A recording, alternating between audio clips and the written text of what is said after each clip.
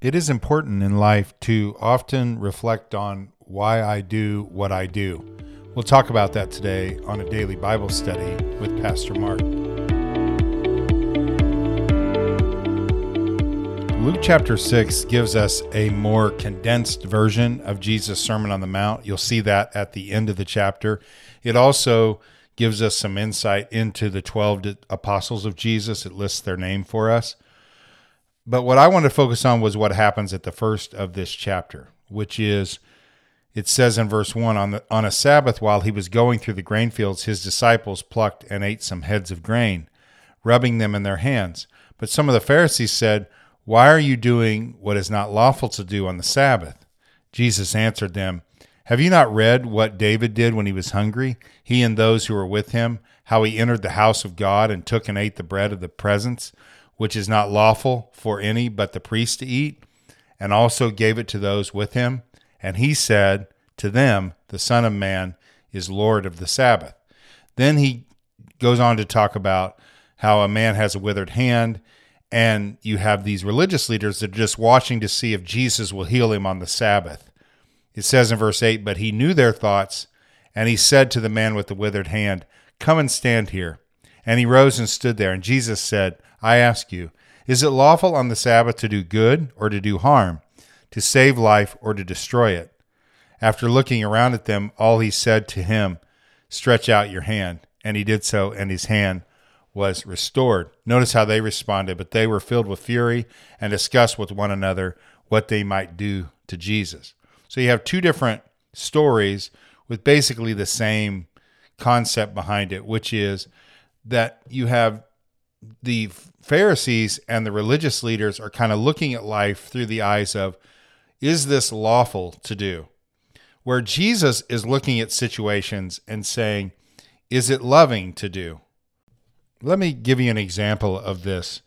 So Karen and I used to live on the south side of town. We lived in a little trailer park off of 45th Street in town. And that's where Cameron was born when we lived in that house. So Matthew was a longer labor and delivery, where Cameron was very fast. He came very quickly.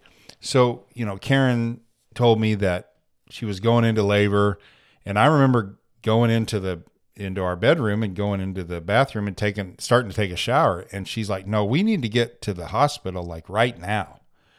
So I threw some clothes on and we got in the car and we're going down Topeka Boulevard. Now the law says that I need to drive 35, 40 miles an hour. That is not what I drove down Topeka Boulevard, because I love my wife. I care about the child that she is carrying. I want the delivery to go well, and nobody wants me delivering this child. So I'm breaking the law to get my wife to the hospital so people who know what they're doing can care for her. So the motivation was not, well, it's 35 and do you have your seatbelt on? And those are things that we should do. But there came this moment where the love that I had for Karen, the love that I had for Cameron, the love that I had for them overrode whatever the law said to do in that particular moment. And we got her to the hospital, and Cameron was born 45 minutes after we got there. And that's a little bit of maybe a rough example of what he's talking about here. Am I living my life just focused on what does the law say, or do I look at people through the eyes of love? Do I care about them?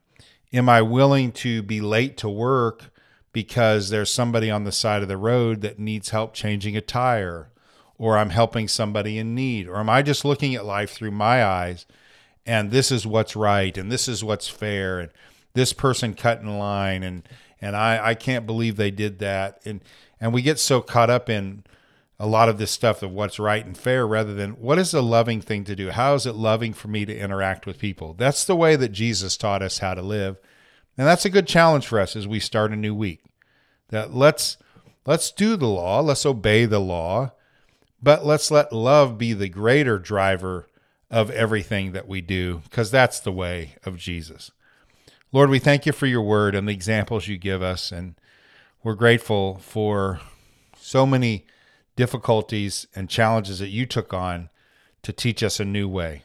Help us to be loving people who care about those around us and care about showing our love to God to a lost world. We pray this in your name, Jesus. Amen. Have a great Monday, everybody. Talk to you tomorrow.